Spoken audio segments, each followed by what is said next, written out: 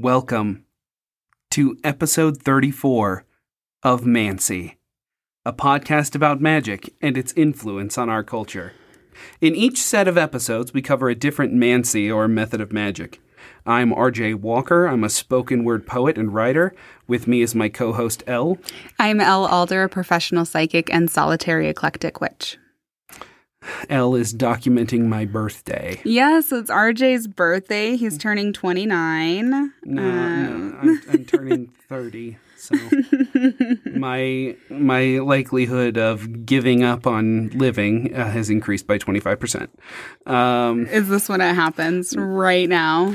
Yeah, well, it's been a slow burn, but today is the day. There's a big boost today. When you're in Mario Kart and they have the arrows on the ground and you hit one, that's 30. And you're just, I've been trying to make today really fun. We started with some Spider-Man tattoos, which is very important. I low-key want to text my mom and be like, I got a tattoo for my birthday. Oh my God, you should. And just send her the cluster, because the tattoos came all in one sheet.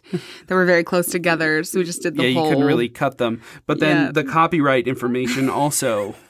The copyright. Why would they do that? And also the warning not to put it on your eyeball was also, I guess, part of the temporary tattoo. So now that is tattooed on me as well. That's some clean line work. The line work is precise. Oh, we just hit my Elle, get it together. I'm sorry. I'm the messy one today. I know. I'm trying to make RJ's birthday good, but here we are. Okay. All right. So I may have been a bit hungry when I came up with the idea for this episode, but it actually segues quite well from our last episode on alchemy. We're going to talk about alcohol and one of my favorite snacking foods, cheese. Cheese. We are a charcuterie house. Both of which, shockingly, have a deep history with magic. Yes, magic cheese. Magic cheese is a thing. There's so many Mancies out there. It's actually kind of like making a comeback due to a TikToker by the name of Nathan Kessel, who I follow. He combines Swiss cheese with bibliomancy. He calls it cheese of truth, and he slaps it down on a book, and wherever the holes line up with the Swiss cheese, whatever words appear in the Swiss cheese holes are the wisdom from the cheese. Should I offer this reading on my Etsy, though? Cheese of Truth readings. Well, we'll find out. I definitely don't want to steal from Nathan Kessel. I know. I'm should I just offer to pay him a percentage of my income from them? But at the same time, I strongly suspect that he is gaming the results. He is pre-cutting the cheese or using video because it is pretty because it says things like someone has a crush on you. It's complete sentences. Okay. So. Yeah, but it's still very entertaining. Shout out to Nathan Kessel on TikTok, who could not message me back because he does not follow me back. R.I.P. Rip. Yeah. This is Cheesegate 2021. Yeah. Alcohol, on the other hand, has been demonized and deified in equal measure. And, if you recall, the method for distilling hard liquor actually comes from alchemy. Attributed to the, real, potentially fictional Mary the Hebrew.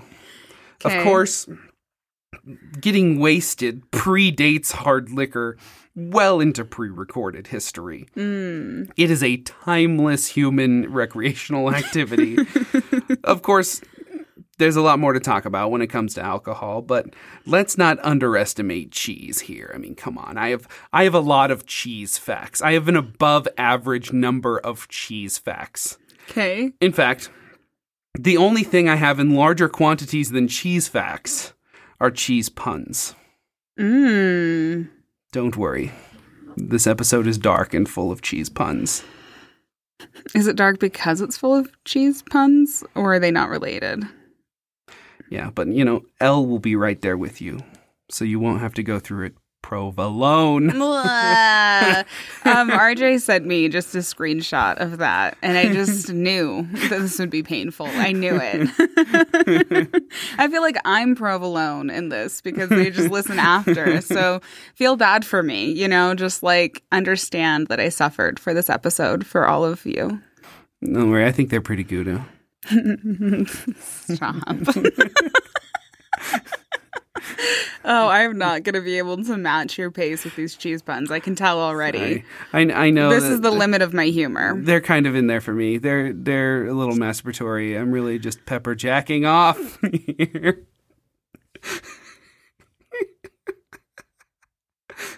Oh, no. Now, Elle, are you a drinker of alcohols? Do you imbibe? Sometimes. What do you wet your whistle with? What's your poison? What's your sauce? What puts hair on your chest? Hopefully nothing. I like whiskey. Whiskey. You do like your whiskey neat. Whiskey. Well, I like it on the rocks. On the rocks. Yeah. Mm-hmm. I've also seen you drink it neat, straight from the bottle, underneath the deck, by candlelight. I have bad news. Yeah, is that a ghost? It was not me. Is that just an alcoholic that wanders our neighborhood? Literally, RJ gets upset because I don't drink the alcohol fast enough. He's like, but it's just there and no one drinks it. So no, I don't drink. And then the ice totally melts. And then I think that you like your whiskey neat. It's true. It's true. Now, I am a teetotaler myself. Alcoholism runs in my family, and working as an EMT kind of like turned me off to the whole thing. Mm-hmm. Of all the substances I saw kill people as an EMT, alcohol was by far the most deadly. And I may share some traumatizing stories from my time doing emergency medicine, but I like to put it this way. When you've worked in the hot dog factory, you don't eat hot dogs. You don't eat hot dogs anymore. Mm-hmm. When you've seen the worst of something, it kind of outweighs the best of it, what I mean? I have like significant alcohol related trauma too, that like once you're sitting in rehab, like listening to people tell the stories of how they just totally fucking destroyed their lives and how their wives left them because they weren't good people and how many times they went to jail, you're kind of like, what doesn't ever taste that good? Tequila. Like it's just not, it's like one of those things that I'm like, well, I have a drink occasionally, yeah, but I'll have like maybe 1 or 2 drinks a week, maybe, if we have like gone out and I'm like, oh, I went to the bar and had a whiskey. Yeah. So instead of doing alcohol, I do just shit tons of caffeine. I drink way too much Monster. I drink like a Monster a day. It's horrible for me. That's my vice. So does my older sister, actually, since like addiction runs in the family. So I guess we had to get addicted to something. Lesser of the evils, yeah. I know. And like there have been times because like I was kind of like a coffee shop hobo for a long time, and I still kind of am, where people be like, "You want a cigarette?" And I'd be like, "No, I don't smoke." And occasionally there would be people who were like, "You want to start?" And I'm like, "No, bro, how would I afford my fucking video game habit if I started smoking?" There came a time in my EMT career where I had to decide if I was going to be a teetotaler or an alcoholic. There was just like no middle ground. Either this is my coping mechanism or I just don't even touch it. So I just decided not to drink. I sometimes get this weird like reverse judgment where people think I'm judging them whenever I mention that I don't drink. But like, no, I genuinely don't give a fuck. I encourage people to do it safely, of course, but I'm not here just like smashing alcohol bottles like a prohibition cop, like. It is funny because people are kind of like, you're like, RJ says, "Oh, I'm a sober gopher," and people are like, oh, like it's like a weird thing that they've never encountered before, which is just bizarre to me. That's how I disarm them. Yeah. Like other non-drinkers, y'all know exactly what I'm talking about, right? Except for maybe like the straight edge people who are genuinely like Prohibition era cops. Mm-hmm. So I came up with the phrase that has served me so well at every bar or party. So when people ask me, why I don't drink, I just say, I'm a sober gopher. Because they don't know how the fuck to respond to that. They're people are like, okay. It's just so fucking stupid that they leave me alone about it. Yeah. Like, I have no idea what to do with this. So moving on. Yeah. But just like with magic, just because I don't do something doesn't make it unimportant. Alcohol has a long and storied history in our culture. Hell, if you remember, Aleister Crowley bankrolled all of his occult exploits with his father's brewery money. So is it any wonder it is used in magic spells, curses, and even been said to be the source of demonic possession? In part 1, we're going to explore alcohol as a magical and paranormal substance in history and how cultures have used alcohol to be magic, I guess, or given it like magical properties. Then in part 2, we're going to talk about like more cultures, like the ancient Greeks kind of like dominate everything. So we're going to be talking about the ancient Greeks in this because they were really good at writing shit down, but they were certainly not the only ones. Yeah. So we're going to talk about that. We're going to talk about America's fucked up history with alcohol, and it's worse than you think. I guarantee it is. You're probably like, oh yeah, that's bad. But I didn't think it was that bad, and that could just like summarize the history of America. That's so true. It's so whitewashed. Yeah. And then in the second half of part 2, we're going to talk about occult cheeses. Occult cheeses? Occult cheeses. That's oinomancy and tyromancy. Divination with alcohol and divination with cheese.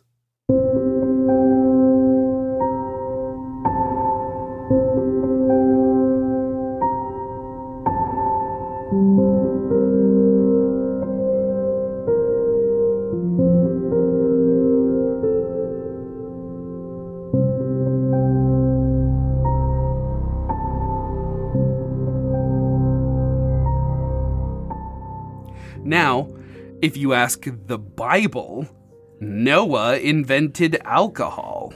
Oh, really? Yeah, which, pretty crazy. Especially, like, growing up, like, hyper-Christian and Mormon, alcohol is banned in the religion. Yeah. It's a bad, bad sin to do alcohol. Doing the alcohol. Like, literally, there's these Mormon, I guess, Mormon comedies that, like, BYU creates. They have their own TV channel now, by the way, but... there's one called The Singles Ward that's like a timeless classic. I think I've seen that. You've seen The Singles Ward? I think so. And it's like a big deal in the movie when he finds beer in the fridge of his girlfriend. Oh. And he's like, I can't date you anymore. You're a sinner. And she's like, it's just in the fridge. I didn't drink it. And he's like, but if it's in the fridge, you're going to want to drink it. You'll be tempted. We have a lot of beer in our fridge that has been undrinken for like a solid month. Yeah, I mean, it's because you're gluten-free. So that's true. And a lot of times when you hang out with people who drink, they just give you alcohol sometimes. They're just like, hey, I got all this beer. You want it? I feel like we do that to people. I know. We do that to people because we don't drink it. Yeah, like we get it and we're like, oh, we confiscated this alcohol from one of our alcoholic people. Yeah. And then we like hand it off. We had to take this from an alcoholic friend. So do you want this tall boy? Would you like to have this tall boy that we can't drink? Yeah. That's so true. It's probably very strange, but yeah. But no, in the Bible, after the Great Flood, Noah cultivated a vineyard to grow grapes. Thing was, though, he made the vineyard too large for the grape juice he was making. Like, there wasn't enough consumption of the grapes to, like, just be like, oh, yeah, we're drinking grape juice. It fermented before they could get... Yeah, before they could get through it all. And I learned that all wine and drinking in the Bible was just grape juice. Like that's what my family and like church leaders told me. They're like, they weren't drinking alcoholic wine. It was just grape juice, and they called it wine. It wasn't strong alcohol. Also, you know, they used alcohol in ancient cultures. A lot of times that was what they had to drink because they knew that it was clean and like water wasn't, and a lot of other things weren't. So it was not bad anyway. Yeah, it's like it wasn't strong enough to get anybody drunk. They just say wine. I mean, that you just drink so much of it that you don't get drunk anymore. Yeah. Like, that's the thing. Of course, in Mormon seminary, when it was brought up that Noah got drunk in the Bible because, like, he drank this fermented grape juice, and it literally says he got drunk, I was told that it was because Satan poisoned the wine, since he wouldn't have been able to ferment it enough to accidentally get drunk. Even though the Bible, or the Torah for that matter, makes no mention of Satan doing that at all. Okay. They cherry-picked that information from information in rabbinic literature. So it's just like some historical criticism / analysis of the Bible. Okay. They just like cherry picked it from that. It's not actually canon. It's not literally. It's not canon. It's not canon. It's not Bible canon. It's just like an idea. Somebody was like, "Well, maybe is this the is New what Testament happened." canon, or is the? I feel like the Old Testament is canon, and New Testament is not canon. To be honest, it depends. So, like Christianity, the New Testament is canon. But Judaism, the Old Testament is canon. Judaism, a lot of the Old Testament is canon, but a lot of it was changed with the New Testament and Christianity making edits. Okay. The Book of Mormon is fan fiction. It is. I mean, it is. So, because, follow the Bible exactly unless you disagree with it. Then just cherry pick it from somewhere else. Or even just make up something entirely new like the Book of Mormon.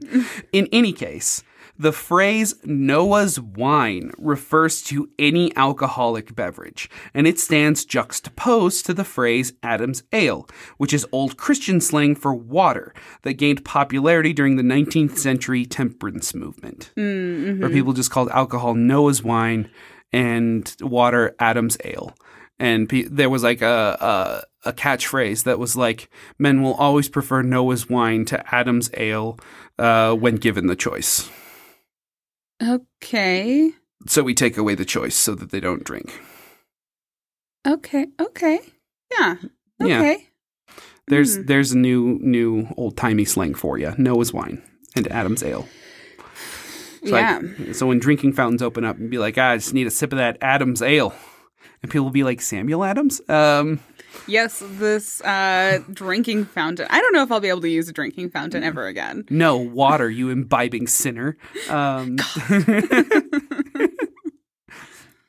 Of course, Noah was not the one who discovered alcohol, because of course he fucking wasn't. In fact, there is overwhelming scientific evidence that Noah never existed at all and is simply an allegorical story. Might be why the story of Noah seems plagiarized from the Epic of Gilgamesh, which predates the Old Testament. In the Gilgamesh myth, the highest of the gods, Enlil, decides that humanity is too noisy and irritating, so he decides to flood the earth. He's just like the guy who like lives downstairs, like banging with his fucking broom to get the party to stop. God damn it! I'm just gonna flood your shit. The god Ea, who created humanity of earth and dust, finds the hero Utnapishtim and warns him, giving him detailed instructions on how to build a boat so that humanity would survive. Does that sound familiar? Does that sound kind of like the biblical God who created people out of the earth and dust, deciding to flood the earth because people were being too wicked and offensive to him? But he warns a hero named Noah about a flood, giving him detailed instructions on how to build a boat so that humanity and animal life would survive. This has been your PSA on not taking the Bible literally. Yeah. Anyway, alcoholic beverages go well into prehistory. The oldest evidence we have is from ancient Mesopotamia, going back as far as 3200 BC, the dawn of like recorded history. We know we're getting, blasted in 3200 BC because we know they had gods specifically for alcohol. Not a god of wine, but several gods of wine. Oh, alcohol. Really? Yeah. The oldest written account we have of the ancient Sumerians brewing beer is from the 1800s BC, as far as like we're actually going to write about getting drunk rather than just knowing that because their gods existed that long ago that were gods to alcohol. It's titled A Poem to Ninkasi. And the poem itself is a recipe for brewing beer. Oh my God. Okay. Ninkasi. Go in, poet. Ninkasi being the god of beer and the brewing process. Okay. And when I say beer, I don't quite mean like the stuff we drink today. It was very different. Brewing has come a long way since 1800 BC. I actually know nothing about the history of beer and wine, turns out. So I'm along for this ride. This is a ride. This is a historical ride. Okay. And people who are like really into alcohol and like our master brewers are probably like, finally, other people give a shit about People this. care about it. Yeah. The beer recipe from the poem involves baking a sort of hard barley bread called bapir first. Then they dissolve the bread in hot water to make like soggy bread mush. Okay. The yeast, and they right? added grapes and honey for flavor. Okay, so it's like more of a mead. Yeah, the bread was a source of yeast, allowing alcohol to be produced. The resulting beer was more like a gruel or oatmeal. Oh my God. That had to be slurped up with like wide boba straws. Like a big old reed that you would just... It was chewable beer, basically. It's an edible, but for alcohol. I guess. But hey, maybe it was delicious. I don't know. Brewer fans, look up A Poem to Ninkasi. It's public knowledge. Give it a try. Or, somebody like tag Binging with Babish in this episode or something. Send it to Binging with Babish. I bet that he would make it. We should, I should be like, hey, Binging with Babish, can you make this ancient recipe? There's also a TikTok guy that I stumbled on just a couple of days ago who makes vintage recipes from like the 30s. Oh, wow. So I'll I be bet like, they're all bad. hey, I've got something super vintage for you. Yeah. Just like try this. No, sometimes they look really bad on the surface. But they taste They're like really good. old folk recipes, but they end up tasting really good. He made like a chocolate sauerkraut cake. I think you told me that. And he was like, why does this work? But then when you get into like the 50s and 60s where recipe books... Pimento Jello? Yeah, recipe books were not like old family recipes passed down through generations, but rather like... Betty Crocker's. Just throw a bunch of shit together because the canned food industry sponsored our cookbook so that we just have to have recipes with our stuff in it. It doesn't matter if it doesn't work. And I have gagged watching him bake. Just thinking about it. Oh, God. We have to tell John not to listen to this episode. Yeah. They'll be triggered. Anything with the texture of cottage cheese makes me gag. And I used to have a really strong stomach. Like when I was an EMT, I dealt with some shit. Like here's one of the horrible stories from being an EMT. Hi, RJ from the future here. If you don't want to hear this horrible story, followed by me having a visceral reaction to telling it involving several gagging noises, then you can go ahead and skip to the 26-minute, 37-second timestamp. Otherwise, just prepare for this wild ride. Accompany me on this horrible, horrible journey. I was a medic at the ICP concert. And it was really sketchy. Like, they paid me in cash, like, plus a cut of the bar sales at the end of the night. For a medic? Yeah. And they didn't even check or make a copy of my EMT license. They just kind of trusted me. I was like, do you want a copy? And they were like... I would want a copy, yeah. They were like, nah, it's fine. Don't worry about it. Well, don't they have to, like, declare that to the state and tell the state that they, like, have met safety protocols? Yeah, all that needs to happen is the fire marshal comes and inspects the show. So ICP concert, I show up 20 minutes early. Turns out the Juggalos have been tailgating in the parking lot since like 9 a.m. And so I get there and immediately the medical office is full of alcohol poisoned Juggalos. And we have these Home Depot buckets. We have like 4 Home Depot like gallon orange, like multiple gallons orange buckets. And I shit you not. Oh God, I'm just thinking about this horrible moment in my life. No, I have to. Oh my God, it's so uncomfortable. I have to for the podcast. I hate this. So part of the tailgating party right before I arrived was a Jack Daniels chugging and hot dog eating project. Stop saying. Raw hot dogs. There's a trash can right there.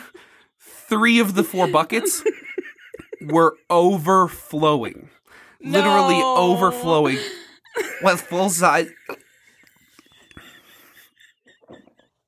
Oh my god, yeah. Fuck.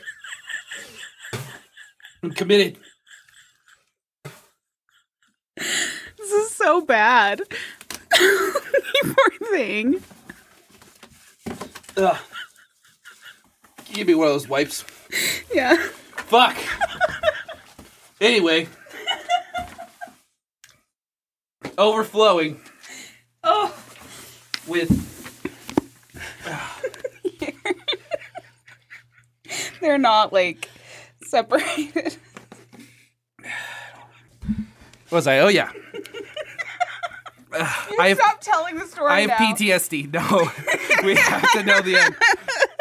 I'm a storyteller first. Oh my god, that was just so painful. So, overflowing with vomit and raw hot dog. Ugh. And I had to, like, figure out how to dump these buckets out because more drunk juggalos were coming showing in. up. And one of the buckets was literally being used as a shit bucket. Oh my god. Because they were also projectile shitting. Yeah, because they from probably this had food experience. poisoning. Yeah, well, they were... And the alcohol made them all fucked up. Where'd those go? What? Oh, I just put them back in there. Oh, there's like stuffed back in here. Yeah. It is... You probably are going to have to cut out you actually vomiting. Artistic integrity. Was that worse than Sakatachichi? I feel like that was worse than Sakatachichi. That was worse. We suffer for our art here. Anyway, I'd never written a poem about this for obvious reasons. I don't know how you could perform that ever. But yeah, it was probably the worst experience of my life. And I started adding to those vomit buckets after not too long. I just wiped my face with a disinfecting wipe and now it tingles. Yeah, I was going to say. But now I'm clean. You are clean. So anyway, where was I? Oh yeah, anything with the texture of cottage cheese from that moment has made me horribly, horribly gag. Do you want to go wash your face? I probably should, huh? Yeah. Okay, I'll be right back. Whew. And I'm back. Not every PTSD response is like an emotional, like cry in the corner reaction. Sometimes it's a psychosomatic, visceral reaction that comes from your body. Yeah, and your body's like, what the fuck is this? And like remembering for a long time. Don't go there. For a long time, I had some serious biases against juggalos for this reason. Yeah. And I had to seriously work through that. But like, they're legit. You're fine, juggalos. I love how anti-racist you are. Yeah. Just like Silent J supports his daughter who's a furry. That's cool. Make some good fucking decisions, please. Is all I That ask. just seems like the worst. Like, why? It doesn't matter. I think that just doing dumb shit is what juggalos do best, I think. Yeah, Jesus. They're rowdy. I wrote a Medium article once, which was like, who to call instead of the police when there's a crisis. Mm-hmm. Basically, the article was like, who to call instead to make the situation way worse than it already is, but still be more helpful than the police. Mm-hmm. And juggalos were at the top of the list. Yeah. They were the number one people you want to call if you want to make a situation worse, but not as bad as the police. Yeah, that's fair. Yeah, they're legit. I respect you, juggalos. Just like, don't ever fucking do that again. To anyone. Just don't do that. Because people, you don't live in a vacuum. Not to yourself. Not to yourself. And not to me. No, not to the EMTs. Anyway, so I definitely could not be in the same room as this like ancient Mesopotamian beer gruel. No, there's no way. I forgot that's how we got there. Yeah. And the slurping sound. I know. I took you on a journey. Oh, man. I told you this was going to be a wild fucking ride. I did not expect PTSD vomit. I'm going to be honest. Yeah, but here we are. Sometimes friends will be like, oh yeah, come to the house party. No. Can't fucking do it anymore. I see these like drunk people passed out and instantly my like PTSD emotional shutdown mode kicks in. I feel like I've got to help and I'm like you have to take war care of flashback to like, no, not gonna fucking Not going to do that anymore. Yeah, Ever. I agree. I get it. I did my dues. You did. I saved people from death, and I watched people die. I did my part. If y'all can't fucking handle your shit and like drink responsibly and look out for your friends, that's on you, bro. I'm retired. Anyway. That's fair. This is why I don't drink, though, for real. Like, I'm just too old for that shit. I got my Mountain Dew Voltage. Got some Mountain Dew. Blue is my grounding flavor from like PTSD. Isn't Voltage purple? It's blue. It's the color of blue Gatorade. It is the color of blue Gatorade. All right. Anyway. Moving on. Where's the bowl? We need a healthy one. I think you got it. And now we're getting into ancient Greece. Dionysus, as we know, is the god of wine, his Roman counterpart being Bacchus. The cults of Dionysus were absolutely infamous. As you can imagine, the god of drinking, ecstasy, and celebration was pretty fucking popular. Yeah. That was a popular thing to worship. As the Greeks began to Romanize, one name given to Dionysus, along with Bacchus, was the name Liber, meaning free. As in, like, liberated. Liber. He was celebrated for setting humanity free from their inhibitions and fears.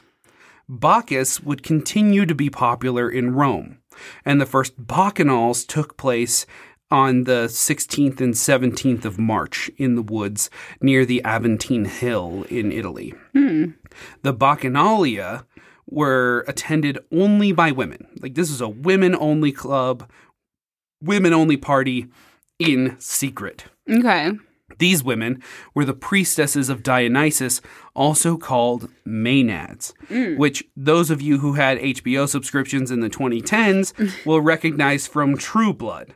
The whole, like, Marianne arc is about a Maenad taking over Bon Tom. They were essentially party witches. I think I had a past life as a Maenad. I really think that I did. When I went to Greece, when we went to one of the islands that had ruins on it, and they had a, the tile mosaic. They had like a tile mosaic on the ground of Dionysus, and I just had like a really powerful experience. This is when I was like 18, so it was before I really understood everything. But I was like, oh, I've been here. I did this shit. So I'm pretty sure I was a Maenad in past life, which would be dope. Yeah. Maenads, also called Bacchae, wore fox skins, deer skins, and would put themselves into a trance of pleasure and intoxication. They would drink, dance, and drink some more, and dance some more. And all of this was to commune with Dionysus. The idea was to incite each other into being wilder and wilder, crazier and crazier, making noise, acting crazy, chugging wine, screaming, whatever they could do to build up big party energy. They would throw in a little extra flair by wearing ivy, a bull skull, or wearing a live snake. Shit. All symbols of their god, Dionysus. Often, in their frenzy, they were known to tear apart any animal they come across with their bare hands. Shit. Yeah. Hell, there are several legends where they tear apart people limb from limb. In the myth of Orpheus, a group of Maenads demands Orpheus play them a song, and he's like, "Go away, I'm mourning my wife's death for the second time, leave me alone." Yeah. And because he refused them, the Maenads tore him apart limb from limb with their bare hands, killing him. Jesus. Yeah. They were fucking intense. And then, of course, there's the famous tragic play by ancient Greek playwright Euripides. It's called The Bacchae. Spoilers for a 2,400-year-old play. You've had fucking time. Yeah, sorry. It's too late. But the king of Thebes in the play bans the worship of Dionysus after learning about some strange occurrences happening in the woods. He's then lured into the woods by his cousin and is ripped apart limb from limb by the party witches of Bacchus. In fact, his own mother tears his head off, believing it to be the head of a lion in her intoxicated frenzy. I feel like you'd have to be doing a lot more than drinking alcohol to confuse a human head with a lion head. I mean, we'll talk a little bit more about this in part 2, but it's called alcohol hallucinosis.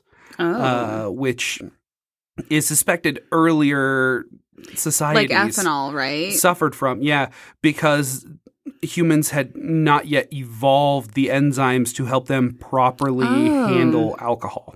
It's just a theory, but it makes a lot of sense when you think about these Maenads just going absolutely fucking nuts, like psychedelic nuts, like hallucinating, hearing voices, seeing gods and shadow people and ripping apart animals and like drinking raw blood. Like, So it's believed that a lot of this was based on alcohol hallucinosis. And, of course, building up that energy creates a sort of placebo effect and like an empathetic herd reaction that enhances that portion of being drunk. So, anyway, don't fuck with Dionysus, I think is the moral of this story. Yeah. Like, you see all these gods like, Zeus will throw lightning bolts at you.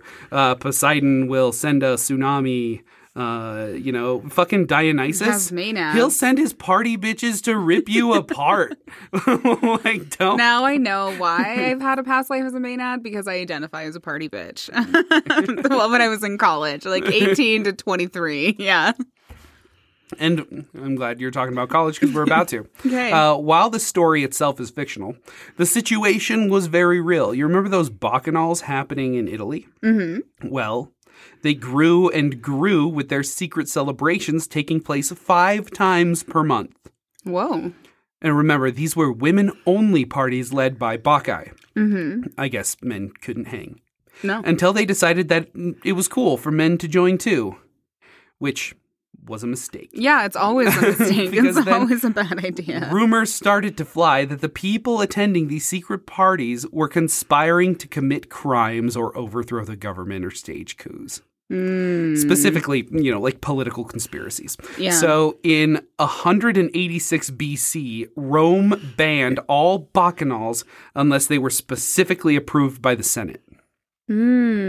So that's kind of mirroring what the play was about. Yeah. Of course, they still happened. Even with the harsh punishments for everybody getting caught. Basically, it's like the scene in the College movie where the cops show up, but instead of cops, it's centurions, and instead of drunk college kids, it's drunk cultists. And they'll just like scatter like, oh, the man is here, and they're like, halt, citizen, or I shall spear thee. I've been to a couple of those, and they were in fraternity houses, so on theme. In fact, frat parties are often called bacchanals as a callback to the ancient Greek worship of Dionysus. Okay, well, yeah. They get all of it wrong, though. For starters, you do that shit in the woods. Yeah. To commune with nature and the gods. I did those too. Yeah. For secondly, and most importantly, this shit was always led by women, not sweaty rich boys who learned about consent from Zeus. I was going to say, do you know why men were not allowed at the bacchanals originally? Because they can't be trusted. Because we all know what happens. I'm just kidding. Not to generalize all men, but you know. But also, I mean, a lot of this might be because I think fraternities are just white people gangs that shouldn't exist. But I'm not going to gatekeep how you parody ancient Greek cults. But I will say that frat parties with the looming threat of getting torn apart limb from limb by groups of women wearing ivy and live snakes might hit a bit different. I don't know. You know what? I feel like some people would be more into that, honestly. Especially with how people are reacting to Resident Evil Village right now. Oh my God. I need to show you some of the memes. Yeah, I do. There's a 9-foot-tall, sexy vampire woman. And people are simping hard. I've seen some of them, and they have like the little men next to her, like, oh, yeah. In addition to leading these parties, rocking Dionysus-inspired fashion and ripping people apart, Maenads were also doing magic.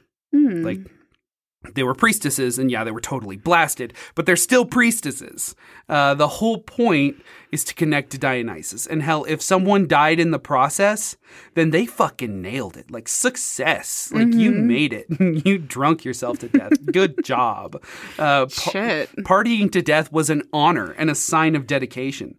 Those who lived by the party died by the party. Yeah, see, I think, because I also have a theory that, because I have like weird addiction, like phobia almost in a way, that I'm like, ugh. Like when drinking, when I get really depressed, like when I was in therapy and stuff originally, my therapist was like, do you drink more when you're depressed? I'm like, no, because I want to be happy, and drinking when you're depressed makes you sad.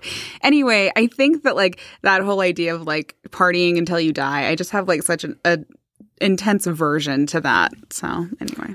All of this, these parties were just one big long ritual, one big spell to get hyped up more and more. Of course, there was also divination, specifically oinomancy.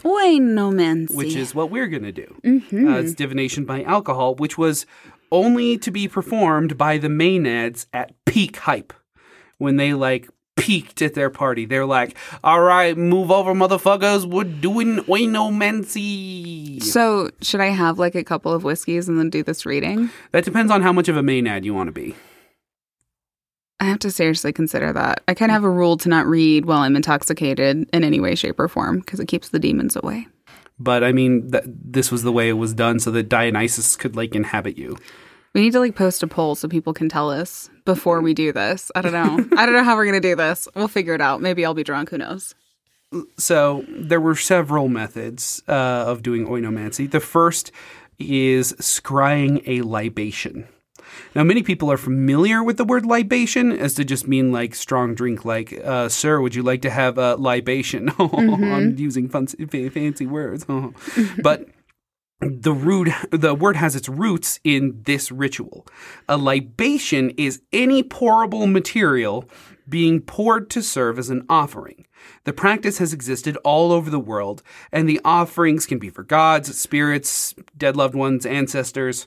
So when you say pour one out for someone who is dead, you're doing a libation ritual. A libation is not the drink itself, but rather the act of offering the drink. The Maenads would perform libations by pouring wine into a vessel or onto the ground or an altar.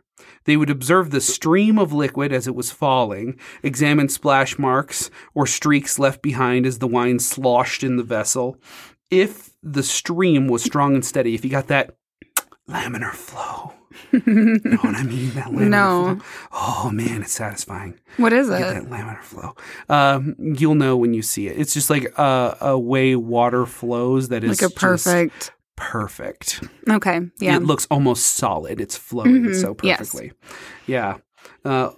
You know, if the stream was strong and steady, or if the earth quickly absorbed the wine, the offering was accepted. It meant good omens and like a righteous party, bro. Another method was to spill some wine onto white cloth, and this is what we're going to do. This is the method that involved like scrying, like the shapes of the wine on the stained cloth, like an ink blot test. The same would go for any wine that was spilled onto the clothing of the reveler. So if you're partying and you spilled some wine on yourself, the Maenads would come and scry that shit. That's amazing.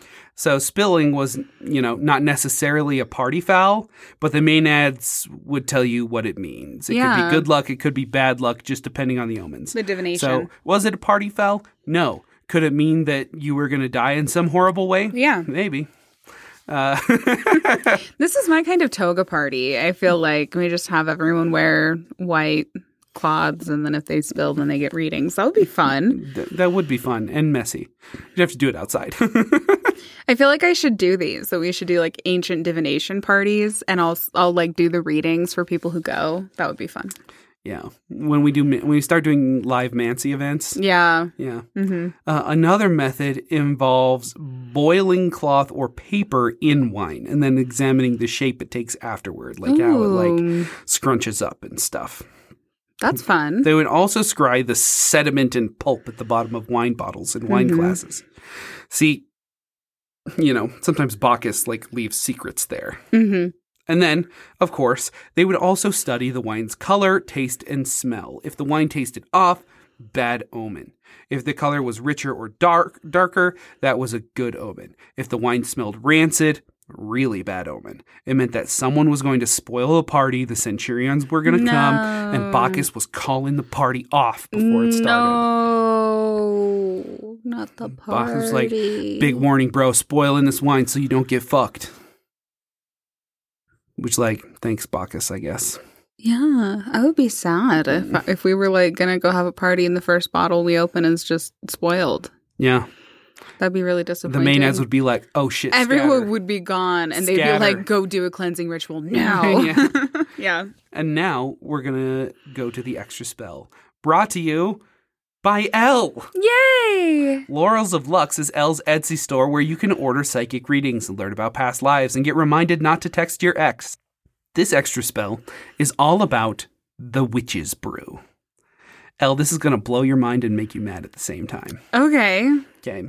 I don't know, maybe you already know this, but I definitely didn't know I don't think I do, before I found this out. My friend sent me an article and was like, have you heard about this? And I was like, holy shit, this is a whole thing. Okay. So, brewing is a male-dominated industry. Mm-hmm. But, like, why? Yeah.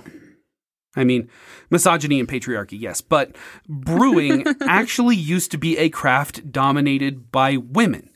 Okay. So what exactly happened? I mean, misogyny and patriarchy. But, well, women who were brewing beer got accused of witchcraft. In fact, if you've ever, like, seen, like, a witch Halloween costume, like the stereotype of what witches look like with their pointy hats and everything, like, that's actually what women brewmasters used to look like. That's what they would wear. Mm-hmm. Up until the 1500s, brewing was primarily considered women's work. Maybe it had something to do with the priestesses of Bacchus establishing women as authorities on alcohol. But through Egypt and even through Europe and in Viking culture, women were the brewmasters. The Viking women brought their brewing techniques to Europe, and Christian nuns actually perfected the art. Ale and beer was a calorie-dense drink that would stave off hunger, and alcohol would prevent bacteria growth and protect from pathogens.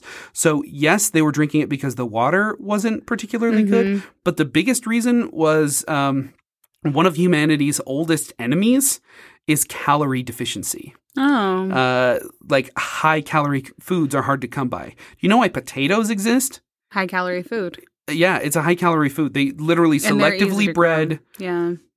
Like root vegetables to have lots of calories to keep you going all day.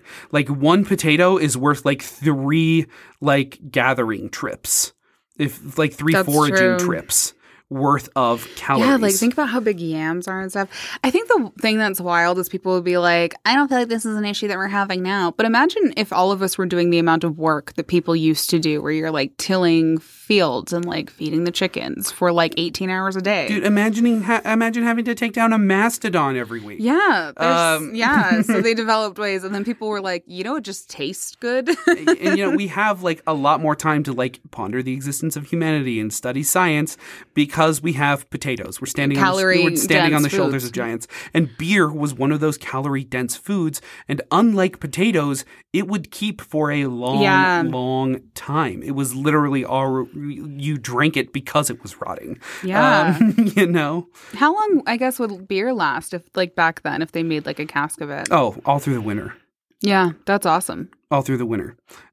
Beer was also used in like religious ceremonies for the Vikings to honor their gods and prepare for battle or to celebrate battle. Any excuse, really. The brewer's craft served to assist and empower women who were single or widowed, and many married women would partner with their husbands to sell the excess beer. These women were often referred to as alewives, who would learn the craft from their mothers and pass it down. Oh, okay. Yeah. So, like, basically, this was a meal. Beer was a meal. Yeah. And when there was leftover, it was like, sell that shit at the market, you know? Yeah. Wow.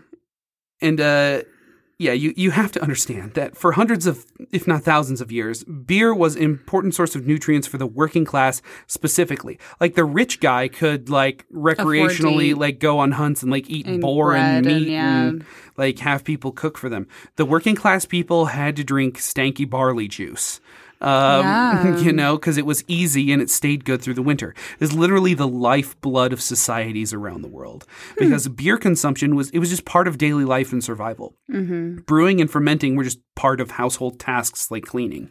No husband means that there was extra beer that could be sold.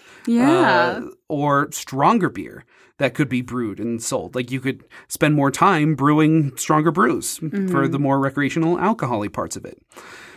All through the Middle Ages and Renaissance, if you were to go to the market, you'd see women wearing pointy hats, standing in front of cauldrons, brewing fresh batches. And if one of these brewmasters had a store, like if they were successful enough to have their own store or brewery, you'd also see a pet cat. Not as familiar, but as a guardian of the grain and barley that would get like, you know, overrun with mice without these cats. They looked exactly like how we think witches look. And that was the origin of so many witch tropes. It was just women were the brewers of beer. They were the brewmasters of the Middle Ages. That's dope. And then a little event called the Reformation. And then the Reformation. And with it, the Great Hunt. Between the mid-1500s and 1600s, everyone was paranoid about witches, the devil, and witchcraft. And, of course, extremely strict gender norms and fundamentalist belief were part of that movement. Just because the ladies had dominated the industry, it didn't mean that there were no men in the industry. And with this new emphasis on patriarchy, with the Reformation movement, they decided to weaponize their male privilege and clear out the competition. There were several cases of male brewers accusing their female competitors of brewing magic potions in their cauldrons rather than beer. Thus the concept of witch's brew began. Oh, if that was me, I would fucking give them something to be afraid of. Like, they would have some bigger issues than whether or not I'm selling more beer than they are. Is it beer? Or is it witch's brew? It's not fucking witch's brew. It's never fucking witch's brew. It's never the shit you fucking think it is. They accuse the cats of being familiars as well. Demonic servants from hell who have made a pact with the witches to do their bidding. Or they just fucking catch mice because mice live in fucking grain and this is... You know what? It worked. To horrible effect. The results were just way worse than these male brewmasters could have ever imagined or intended. People died because men are idiots? In many places, witchcraft, you know, like at the beginning of this movement, witchcraft carried a sentence of like a few days in jail. Of course, with the Reformation, sentences became much, much harsher. And men who did this condemned these women to death. Even if they weren't sentenced to death, witchcraft paranoia would cause them to become ostracized. They'd be thrown out of town, exiled, they would lose all of their income, and even be the target of zealous murder and hate crimes. So if the state didn't kill them, angry mobs would. Wow. Of course, these men didn't really believe these women were doing witchcraft. However, they did believe women shouldn't be making beer, or making money for that matter. Brewing is a time-intensive, precise practice. According to the male brewmasters, these women folk should be spending that time raising children and finding husbands. The Reformation fundamentalism motivated these men to destroy women-owned businesses by slander or by other more violent means. In some cities, like Chester in England, laws were passed making it illegal for women to sell beer out of fear that young women would get into brewing rather than get married and then grow up to be old spinsters. And then they didn't even have to have a man to be chained to. And then what? And then what would we have? And then financial freedom, no baby making, maybe participating in society. We hate this. We hate this development. For other towns and cities, it became increasingly more dangerous for a woman to be a brewmaster. The industry that was dominated and perfected by women became a boys-only club. Elle's face right now. Yeah. To this day, Beer is obviously marketed and sold as a drink for men. I mean, look at every Budweiser commercial and you instantly know it's a beer for men by men. And to this day, only 4% of craft breweries have women as brewmasters. I could go on and on about how, like, patriarchy harms men too, and about how, like, men are the first victims of patriarchy, but we can have that conversation another time. Instead, I'm going to end the extra spell with this. Patriarchy and misogyny are the reason your beer tastes like piss. We are fucking cursed to have piss beer because of this. Because you couldn't just let women make stuff. Because you couldn't fucking hang. Yeah. Can't hang. The whole industry is cursed. So if you want to give your money to a woman witch, you can give your money to me. You can get a reading on Laurel Syphilis. You owe me money for 600 years of torture. kicking women out of the brewery industry. I think, like, I'm so unsurprised because that's kind of the story of a lot of stuff is, like, Reformation. If you look at, like, religious movements really impacting, like, how we treat women and, like, what their place is in society, because there have been a lot of, like, different phases throughout different eras. So, like, in the 1940s in America, women were the ones that were working in the factories because the men were all fighting in World War II. That kind of stuff is, like, very obviously women are just as capable, if not better, at a lot of these things, but it's much easier to keep them out because you don't want the competition of it. So, yeah. Here we are. Feminist is fucking mad. I know. So, like, when you see, like, the witch costume with the pointy hat and, like, the cauldron and the broomstick and the cat and all of that. She's making some dope beer. She's making beer. She's brewing beer. So when I was in Salem, they said that a lot of women just in the like farms would wear that, would just dress like that as well. So I think it was probably, like, culturally This is a working class thing. Yeah. You were a working woman. That's what you wore. Yeah, and it just was, like, representative. And, like, cats have, since ancient Egyptian times, have been, like, useful and used as, like, barn animals and that kind of stuff. And I don't know, maybe it's because cats don't like anyone but their owners. So people think they're familiars because they only like one person. So, like, well, it has to be the demon of hell. That's how Rocco is. Rocco only likes me. So the exception to that is my cat Spectre. He likes fucking everyone. He loves me. He's kind of a bit of a himbo. Attention monger. Yeah, he's a he himbo and I are for sure. besties, though. He is a himbo. He's very handsome. We hang out. That extra spell was brought to you by Elle. Have you ever wanted to know about your past life as a sexy brewmaster witch's cat? Elle offers Akashic Records readings. She also does soul contract readings to help you understand your relationships with other people and for a solid reminder not to text your ex. Visit Laurels of Lux on Etsy and order your reading today. Elle, what do you have to say about my stuff? Your store. So I just added an offer code, so you can use the coupon Mancy20, all one word, and the 20s. The numerals. Arabic numerals? Yes. Okay. Don't spell out 20. It's just the numbers 20. Y'all know how it works, but that'll give you 20% off of anything that you order. So if you guys were like, I really, really want this Akashic record reading, but it's $60 and I don't know what to do, you can get it on a discount for $48 with that. I specialize a lot in, I guess lately in my Etsy, mostly working on Akashic records and soul contracts, which are looking at the purposes of relationships, as well as life purpose and soul purpose. So if you're just kind of feeling like you don't know where you're going or what you're doing, or you're needing some help, or if you want to look into weird particular things like showing up to see a mosaic tile on an Egyptian ground and feeling like you've been there before, you can get a past life reading or an Akashic record reading, and we can dig into that. So yeah, Mancy20 for 20% off of your order, and that's not going to expire. So, use it whenever.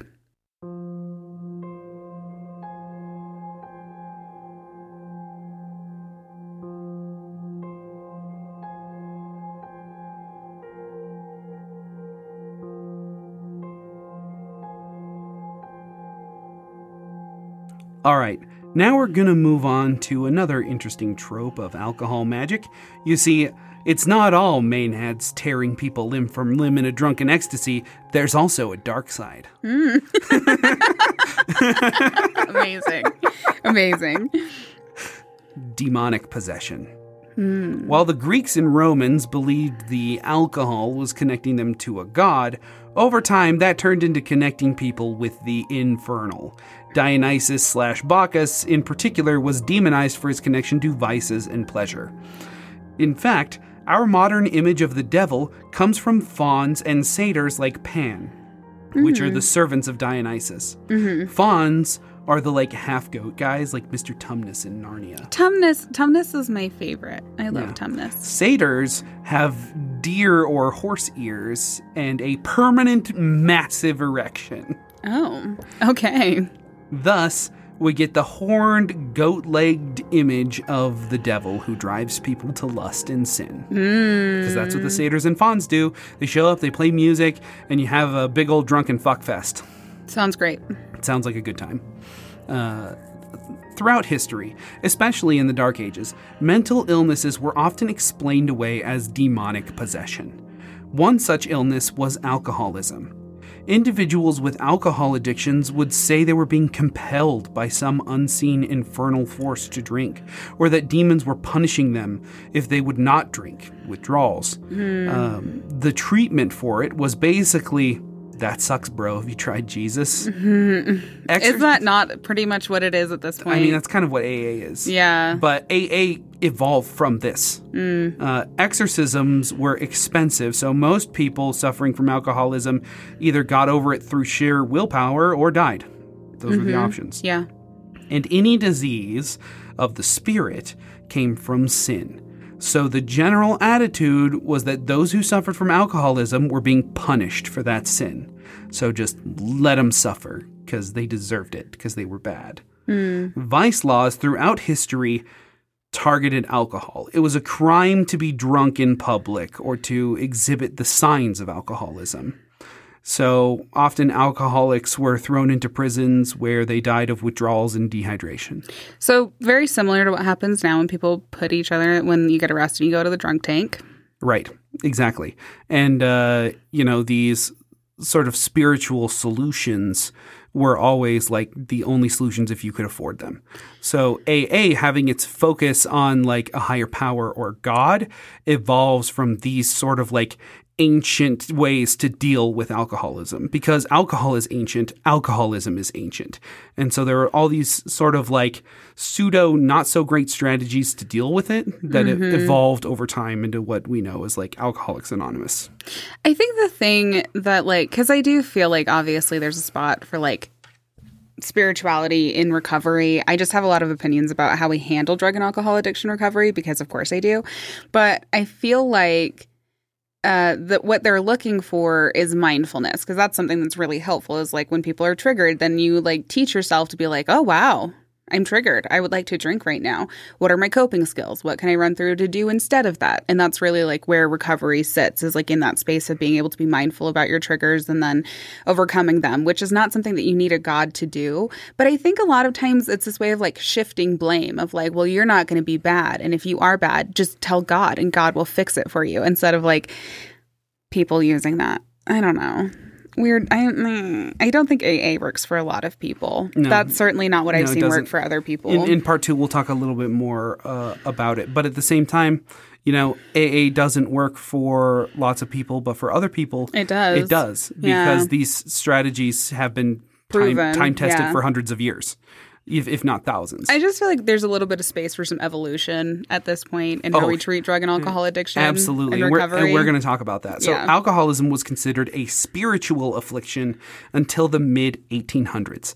Then it was recognized as a disease. A disease. Oh, okay. It was called dipsomania. And there was a big push among intellectuals to move alcoholism from the realm of punishable sin to treatable disorder. Yeah, which is great. Which, was a good thing. Yeah. But even with those good intentions, the temperance movement in the U.S. weaponized this rhetoric to further their goal of banning alcohol entirely. Not only was it a sin, but alcohol now spreads the disease of dipsomania. What specifically was dipsomania? Oh, it's alcoholism. So they're alcoholism or alcohol spreads the disease of alcoholism, basically. Mm-hmm. Okay. Yep. And it contributed to what ended up being prohibition, which is fucking horrible time in our history. The horrors and ghosts of that time still haunt America today. It's also a cautionary tale.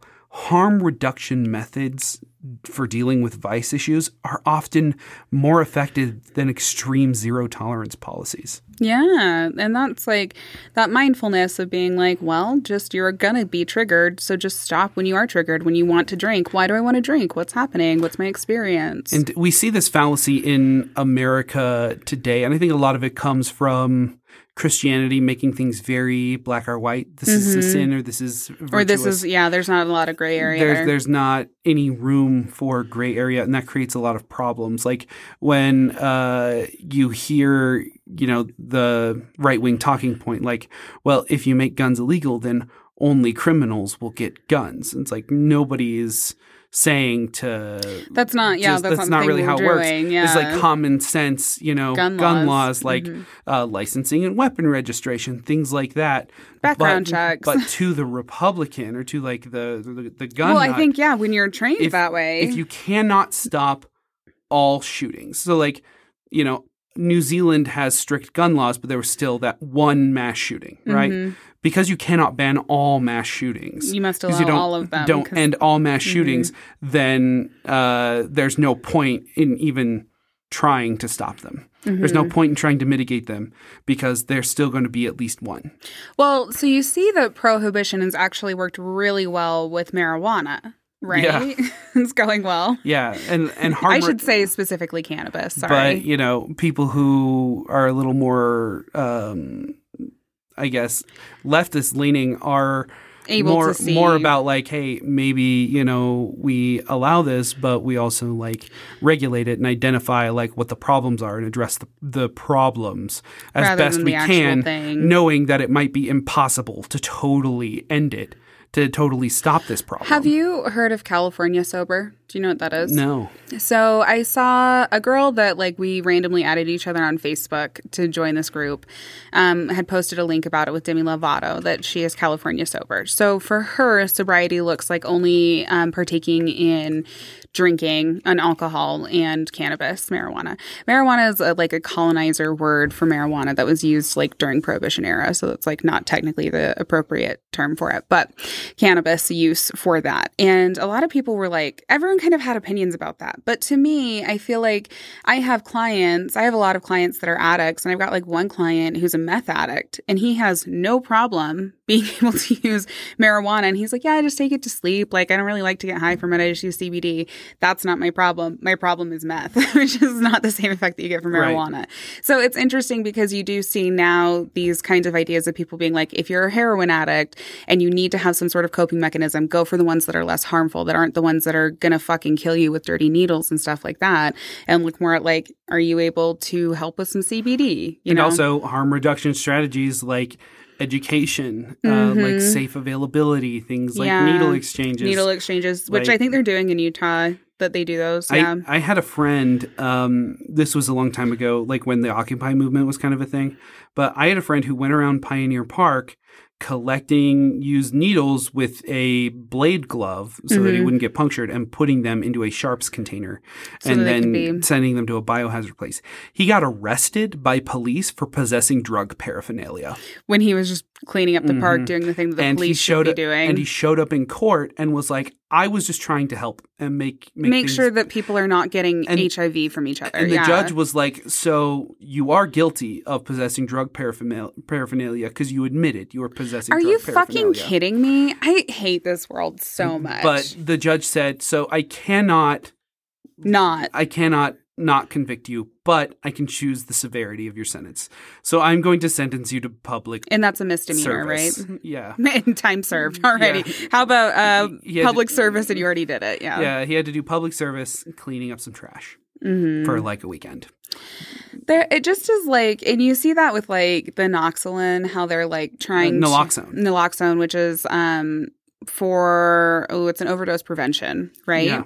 Yeah. You see that with people being this needs to be readily available and something the EMTs need to have available to them, and people being weird about it. And it's don't you want to save someone's life? Even if they're a drug user, don't you want to save them? But I guess not. The answer no is no, because it's more about because of the way Christian a lot of fundamentalism stuff has that affected they our deserve to country, die. that it's more about punishment, right? Yeah. Where it's less about justice and more about punishment. Yeah, it just is like really, I don't know. I hope our listeners don't have experiences with addicts and trying to navigate all of this fucking crazy stuff, because America makes it incredibly fucking difficult in so many different ways for people to be sober, for people to get into recovery, and for people to maintain recovery. Anyway, we should hit the bowl. Do you want to hit the bowl? Yeah. All right.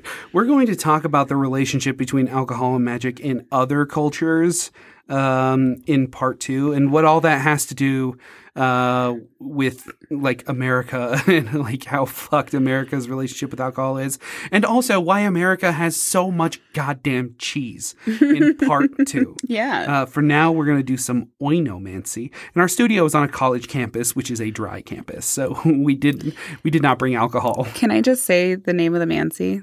Yeah. Oinomancy. Oinomancy. Oinomancy. Everyone should say that. It feels really interestingly good in the top of your palate with the like nasal. Oinomancy. I just imagine listeners in their cars going like, Oinomancy. And they're like, fuck, Elle lied to me. This does not sound that good. So we need some pictures, some videos of y'all doing that. So we're going to cut to our home, kind of like we did with the alchemy episode, and all the pets are banished, and like perform the divination at home. And we're going to use the traditional Greek method of pouring a libation on a white cloth. Elle, are you ready to be a fucking Maenad? Yeah. Have you decided if you're going to get drunk while you do it? No, I think I'm just going to, like everything that we do, I'm just going to show up to it and see what happens. Okay. We'll see if I decide I need to be drunk for it. I'll go with the flow, you know. And we're going to be doing this reading for Shanna, who is a supporter of the show and also a bartender. Yeah. I want to find some alcohol-minded people to do this for. Awesome. So, cut to that.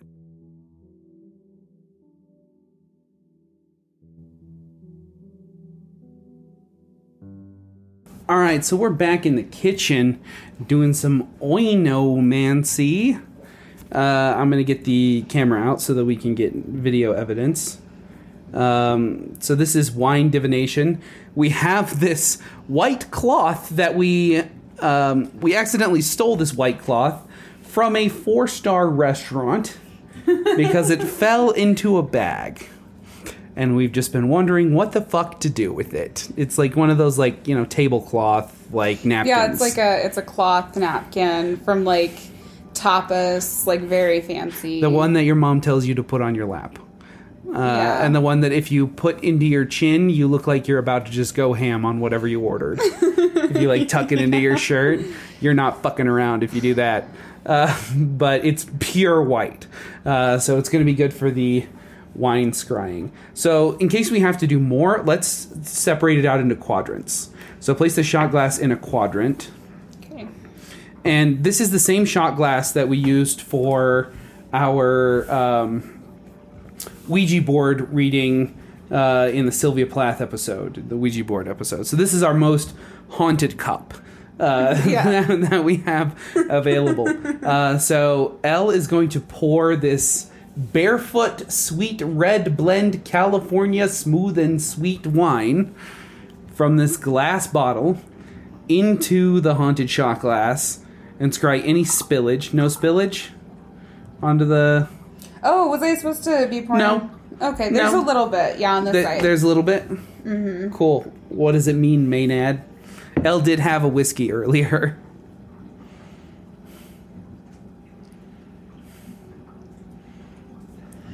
It's a little spot. It does not look like anything. What do now? Does not look like anything. No.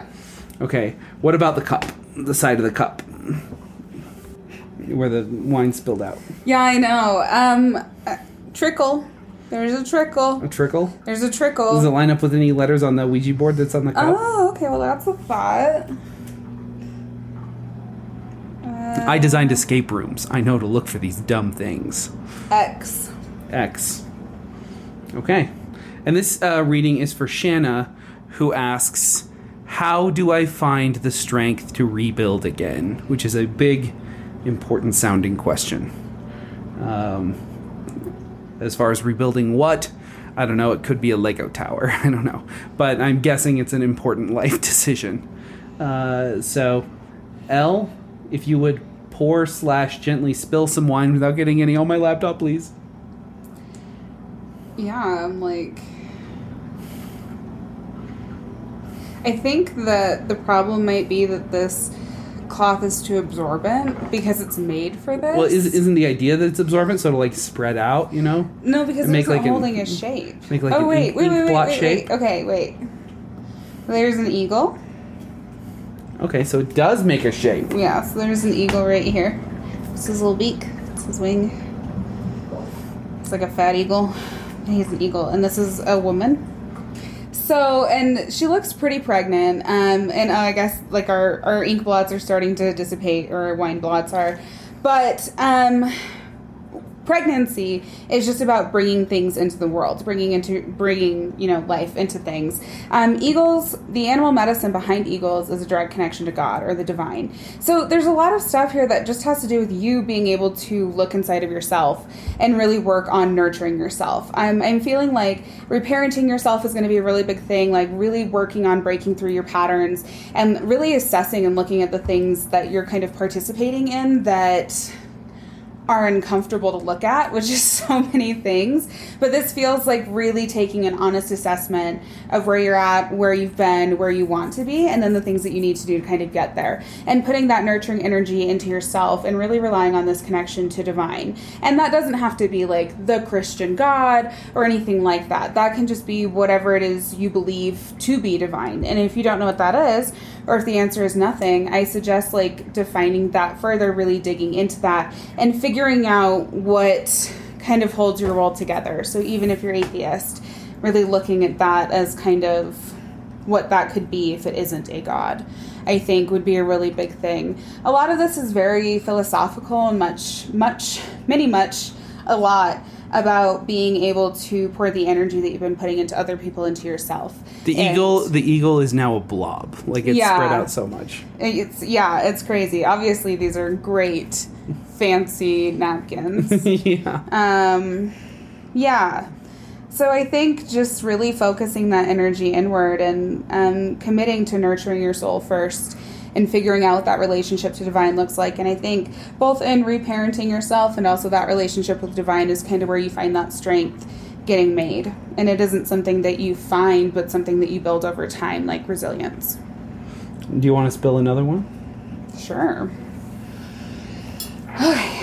Should I pour more wine in? I think there's enough in there. Is this for Shanna again? Up to you. Okay. I'm just going to see what else we got here going on.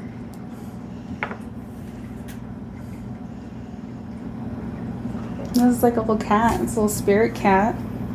It looks like a dragon. A dragon? Like a crocodile? Like a dragon. So this little spirit cat with the aura, this feels like a cat that's in spirit that you were friends with, that maybe you had when you were younger. And like just a message that they're still around and that they love you and that they're watching over you, and this little halo of protection is around them and you and them whenever they're with you and that they're thinking about you. So it's a little spirit cat. Okay.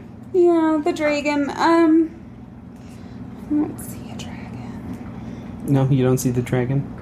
He's kind of gone now. He's a blob. I mean, I see it like it looks like an alligator to me, and that feels prehistoric. It feels ancient. It feels like primordial sludge in a way, in a weird way that's like, that's what it's connecting to in my brain. And so I want you to just kind of dig into that energy that's available to all of us through the things that make us alive, like whatever that means to you. And I think in that space, in that very esoteric space, is also kind of where you can answer those questions about what divinity means to you and what moving on looks like and where strength comes from and what resilience is and kind of the crossroads of all of those big things. Basically, you got some rebuilding, but you have a very cute little familiar that's with you, helping you do that work in the spirit world too. Do you want to do one for me? Sure. Since it's my birthday. Yeah, it's your birthday, and we have tried to have such a fun birthday. What do you just want, like a general? Sure.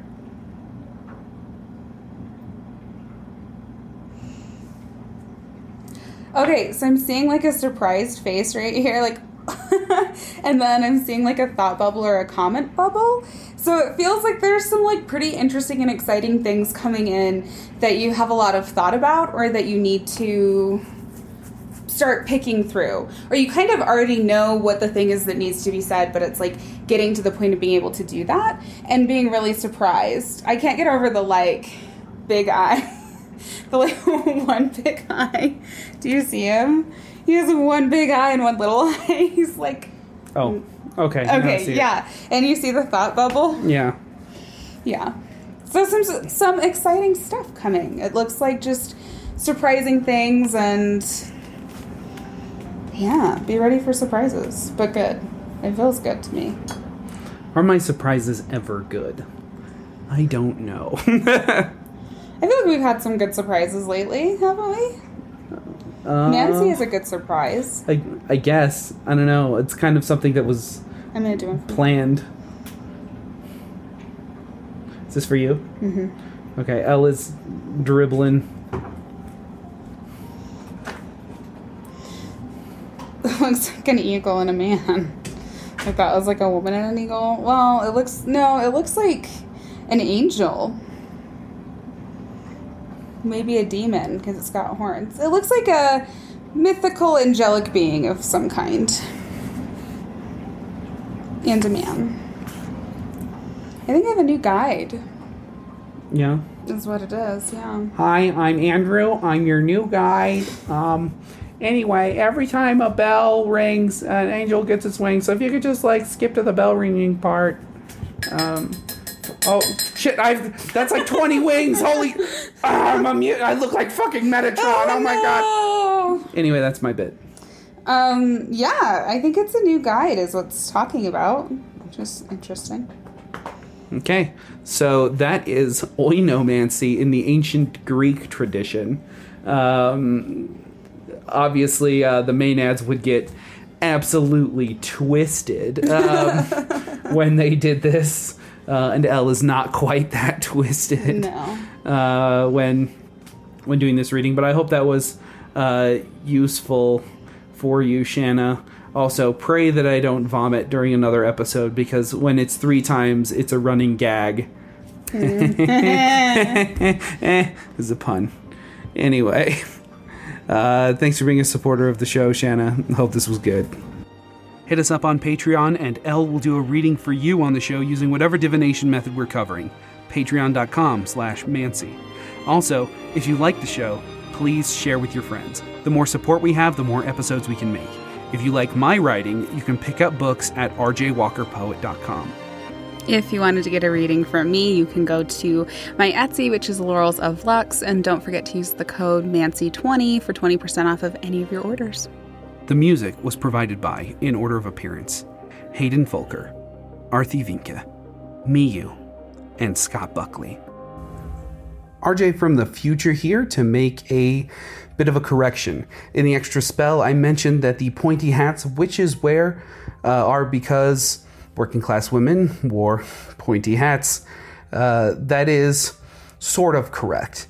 Yes, it is true that working class women wore tall hats so that they could be spotted in fields of wheat, like tall grass, and at the market where they were selling their beer. The pointy versions of those hats are actually rooted in anti-Semitism. Throughout the Middle Ages in Europe, Jewish people were connected to mysticism and sorcery, and so to identify Jewish people and people who were accused of being sorcerers, they were forced to wear these pointy hats. This is where we get the witch's hat and also the wizard's hat.